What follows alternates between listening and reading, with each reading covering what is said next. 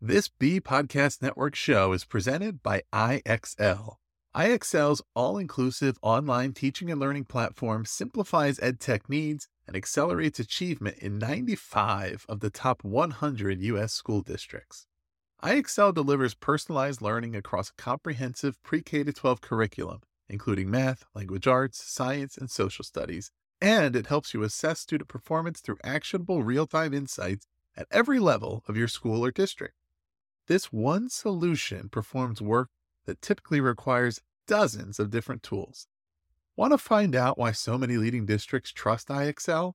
Visit IXL.com/BE. That's IXL.com/BE. Every child deserves a team. That's the belief behind Jigsaw Learning, a proud sponsor of the B Podcast Network. And it's why the company, founded by educators Curtis and Lorna Hewson, focuses on ensuring success for all learners through collaborative response, an approach in which every child is supported by a team. Through customized professional learning that incorporates workshops, leadership development, online learning opportunities, and more, Jigsaw Learning can guide you every step of the way to create a plan to maximize the collective capacity in your schools. Learn more at jigsawlearning.ca.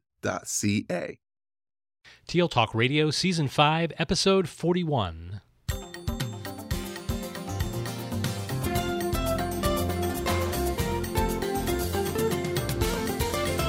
Welcome to Season 5, Episode 41 of TL Talk Radio, a regular podcast with Lynn Funy-Hetton and Randy Ziegenfuss, where our goal is to engage you in learning, motivate you to share your work, and inspire you to lead for the change we need in schools for the digital age. I'm Randy Ziegenfuss. And I'm Lynn Funy-Hetton.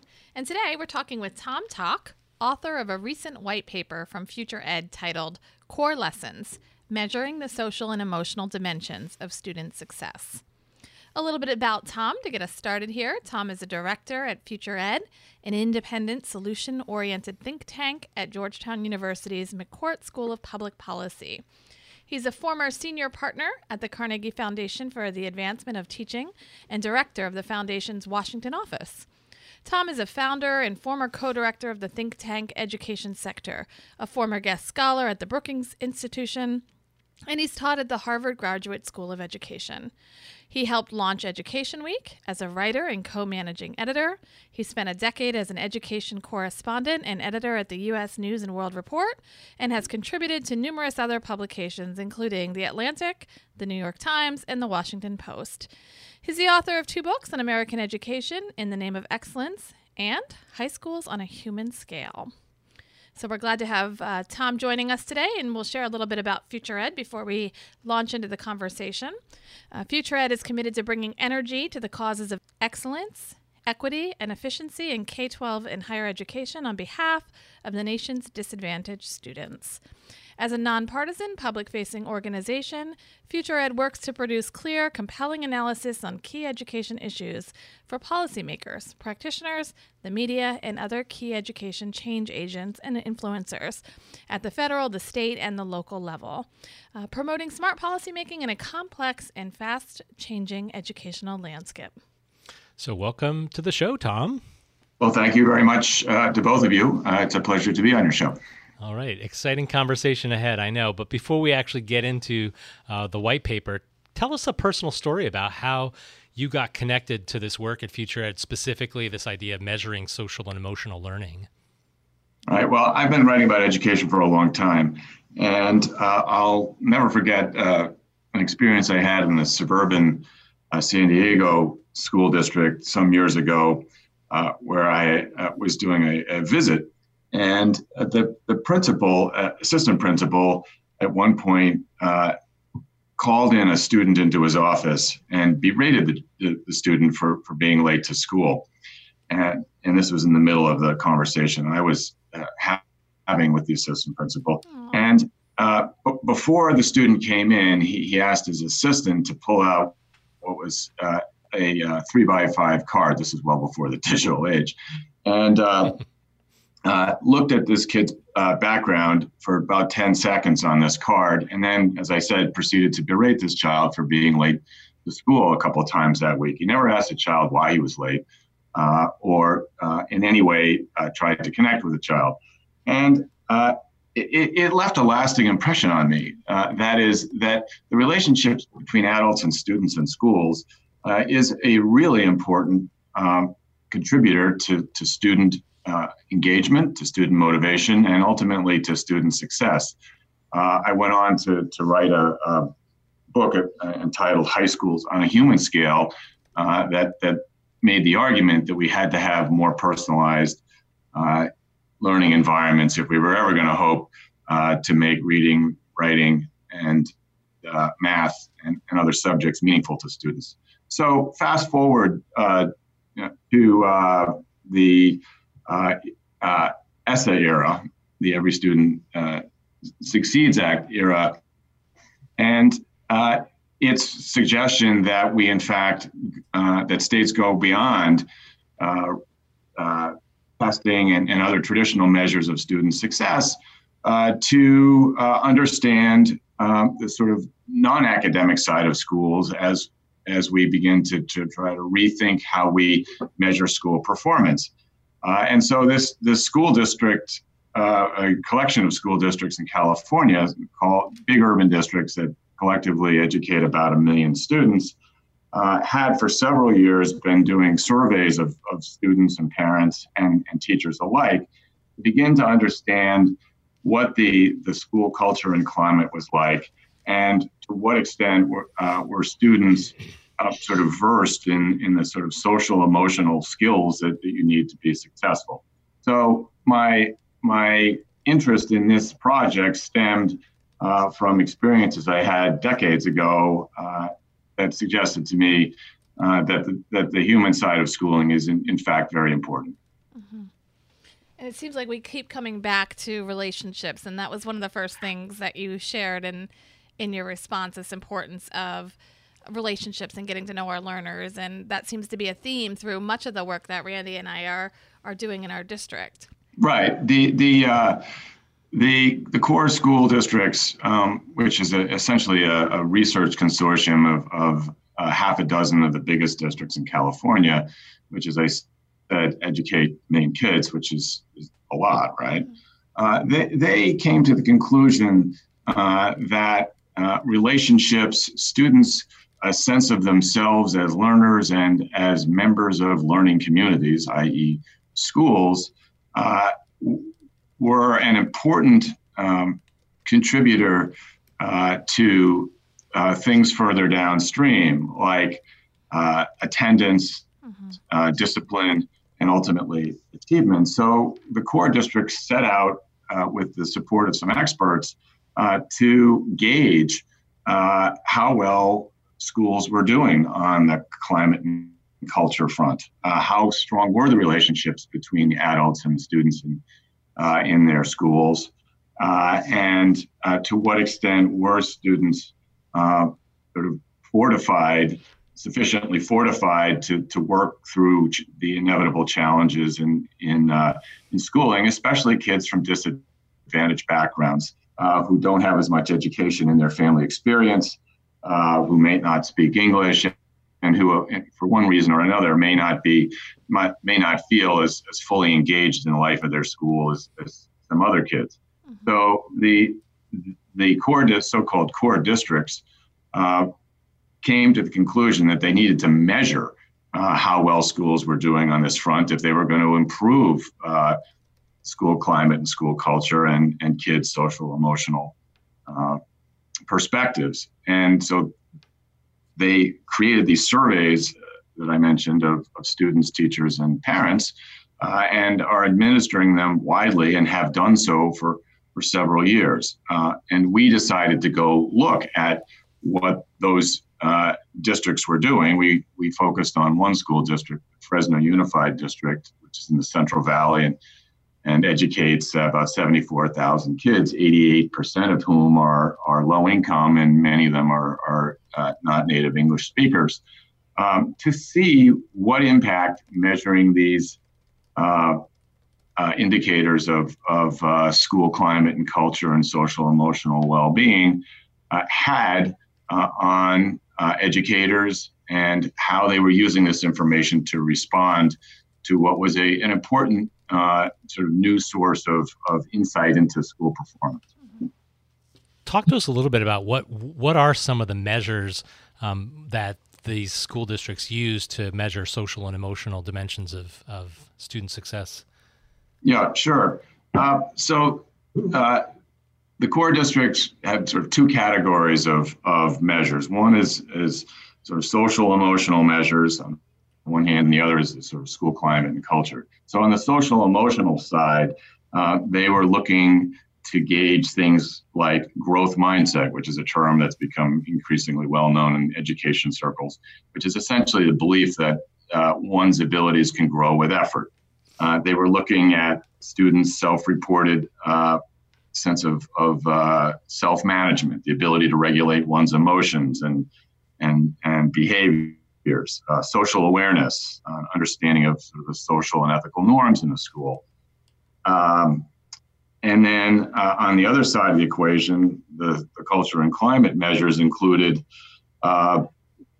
whether kids had a sense of belonging, sense of connectedness to the school. And surely the student that I witnessed in San Antonio years ago didn't have very much of a sense of belonging. And certainly the administrator who was talking to him didn't do anything to engender a sense of belonging, a sense that the kid felt valued in the school community that he was in.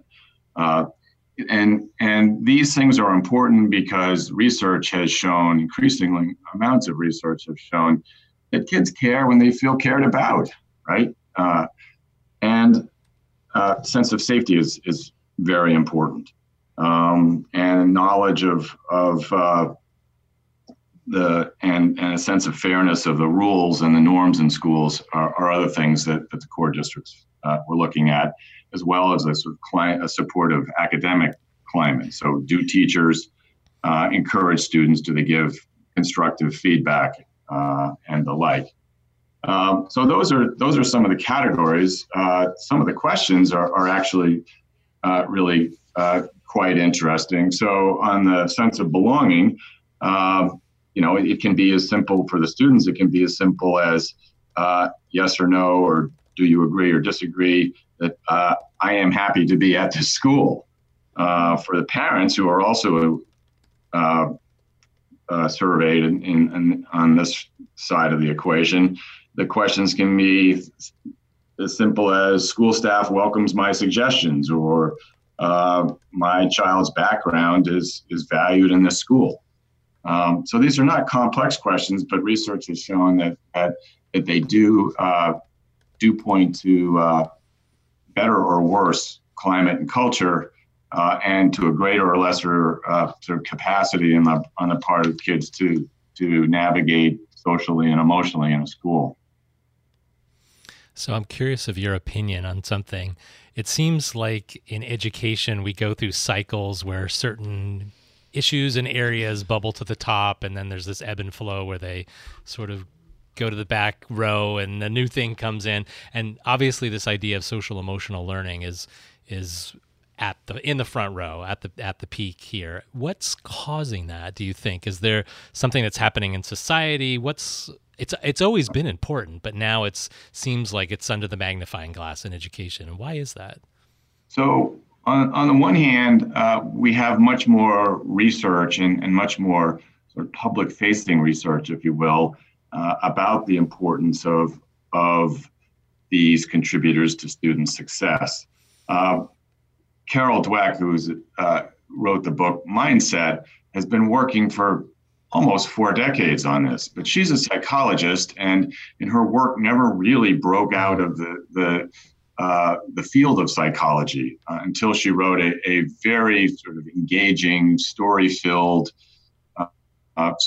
simple to read, non-technical book called Mindset about 8-9 years ago, which found its way into the education community.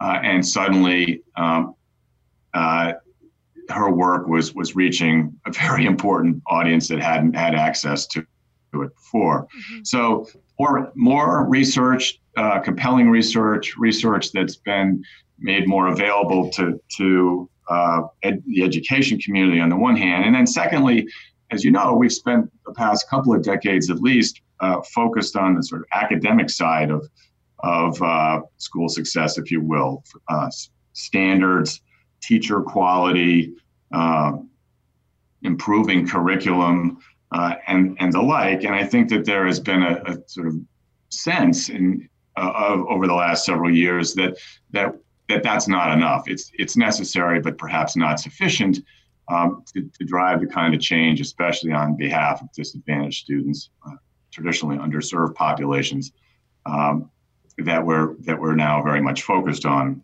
in this country.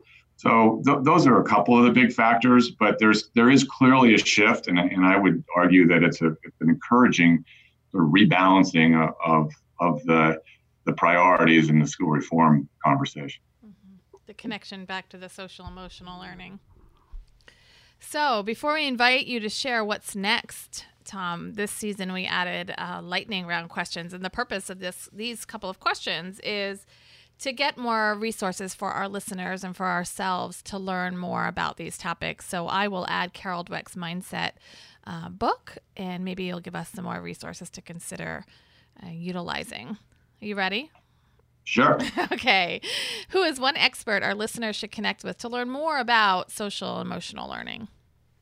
Well, I think the social psychologist Greg Walton, who is at Stanford, where Carol Dweck is, and who studied under Carol Dweck, has been doing some really interesting work on so-called growth mindsets and this notion of belongingness, with a focus on the importance of positive relationships between students and adults in schools. And he's looked carefully at how adults can improve those relationships, and as a way of making students feel increasingly connected to the schools that they work in. Mm-hmm. Okay, we'll definitely add him to the list. And is there another book you might recommend to our listeners? Claude Steele wrote a book entitled Whistling Vivaldi some years ago about so-called stereotype threat, which is a fear that if a person performs poorly, it might validate a stereotype about that person's group. Think African-American men or perhaps girls in science. And the title of the book comes from an experience that he created as part of his research. And he too was at Stanford. He was the dean of the ed school for a while before becoming the provost at Berkeley. And I think he's now back at Stanford.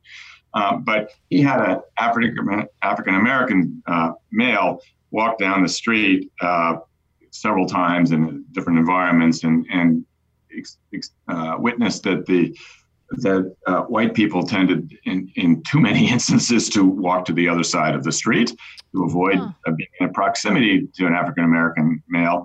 But when he had that same person whistling Vivaldi, which sent very different cultural signals, the reaction was quite different. Very compelling research, beautifully told. Yeah, fascinating. We'll link that into the show notes. And finally, one online site or resource or other person from whom you regularly learn. Well, this, it's an interesting question. I read a lot. I write about education, but I think to really understand the context of education or any other issue, you have to read broadly. I read the New York Times every day, mm-hmm. and I read all of it. And so that may not be the most insightful sort of answer, but it's accurate. Interesting perspective. Yes, reading adjacent areas is always, I think, helpful. Yeah. Realizes that there's a bigger world context out there Larger picture. Can impact what we do here That's in right. schools. So great conversation, Tom. But before we end, what's next for you in Future Ed? What are you working on that you'd like to share with us and our audience? Well, one project that we're kind of excited about is what we're calling a playbook on ways that schools and school districts can tackle the very difficult challenge of chronic student absenteeism. So we've come up with about 20 very pragmatic things that districts and schools can do, from putting washers and dryers in schools to help homeless kids have clean clothes so that they're not ashamed of being in school on a daily basis. The walking school buses are a growing sort of phenomenon where adults in the community walk from house to house and literally pick up kids as part of almost a Pied Piper-like walk to school every day. And that has been very effective in Baltimore and other places where it's been implemented. And using text messages to communicate with parents when a child is not in class has proven effective too. So there are lots of very sort of concrete things that if you aggregate them, they can be pretty effective. And then we're also looking, among other things, at the next generation of standardized testing. There's obviously been a substantial backlash against standardized testing in recent years, but we do think that understanding who's doing a good job in the classroom and who's not, and why, continues to be an important lever of school improvement and individual student success. And so we're looking carefully at sort of the frontiers of testing to see what new innovations might address some of the concerns that have been expressed about standardized testing in recent years, and in particular tie testing more closely to teachers' efforts to help their students grow in individual classrooms. Mm-hmm. So definitely some interesting topics, I'm sure, for our audience as well. And it would be great if we could loop back when you start to publish some of that work and learn a little bit more about it. Happy to share it with you. Sounds great. Thank you so much for joining us, Tom. For our listeners, if you want to learn more about Tom's work, you can check out the show notes. We linked the full report as well as the core lessons measuring the social and emotional dimensions of student success. You can even check out some other articles, surveys helping to improve student and school performance, and some of the other resources that Tom mentioned for us. Each episode, we leave you with a question to think about with the idea of provoking reflection and conversation. This episode's question: how might you go about measuring social emotional dimensions of success in your learning environment? If you've enjoyed this episode, would like to comment or check out the resources shared today, visit the show notes at tltalkradio.org and look for Season 5, Episode 41. That's all for now. We'll be back soon with another conversation featuring another innovative thought leader. Thanks again, Tom. Thanks, Tom. My pleasure to both of you.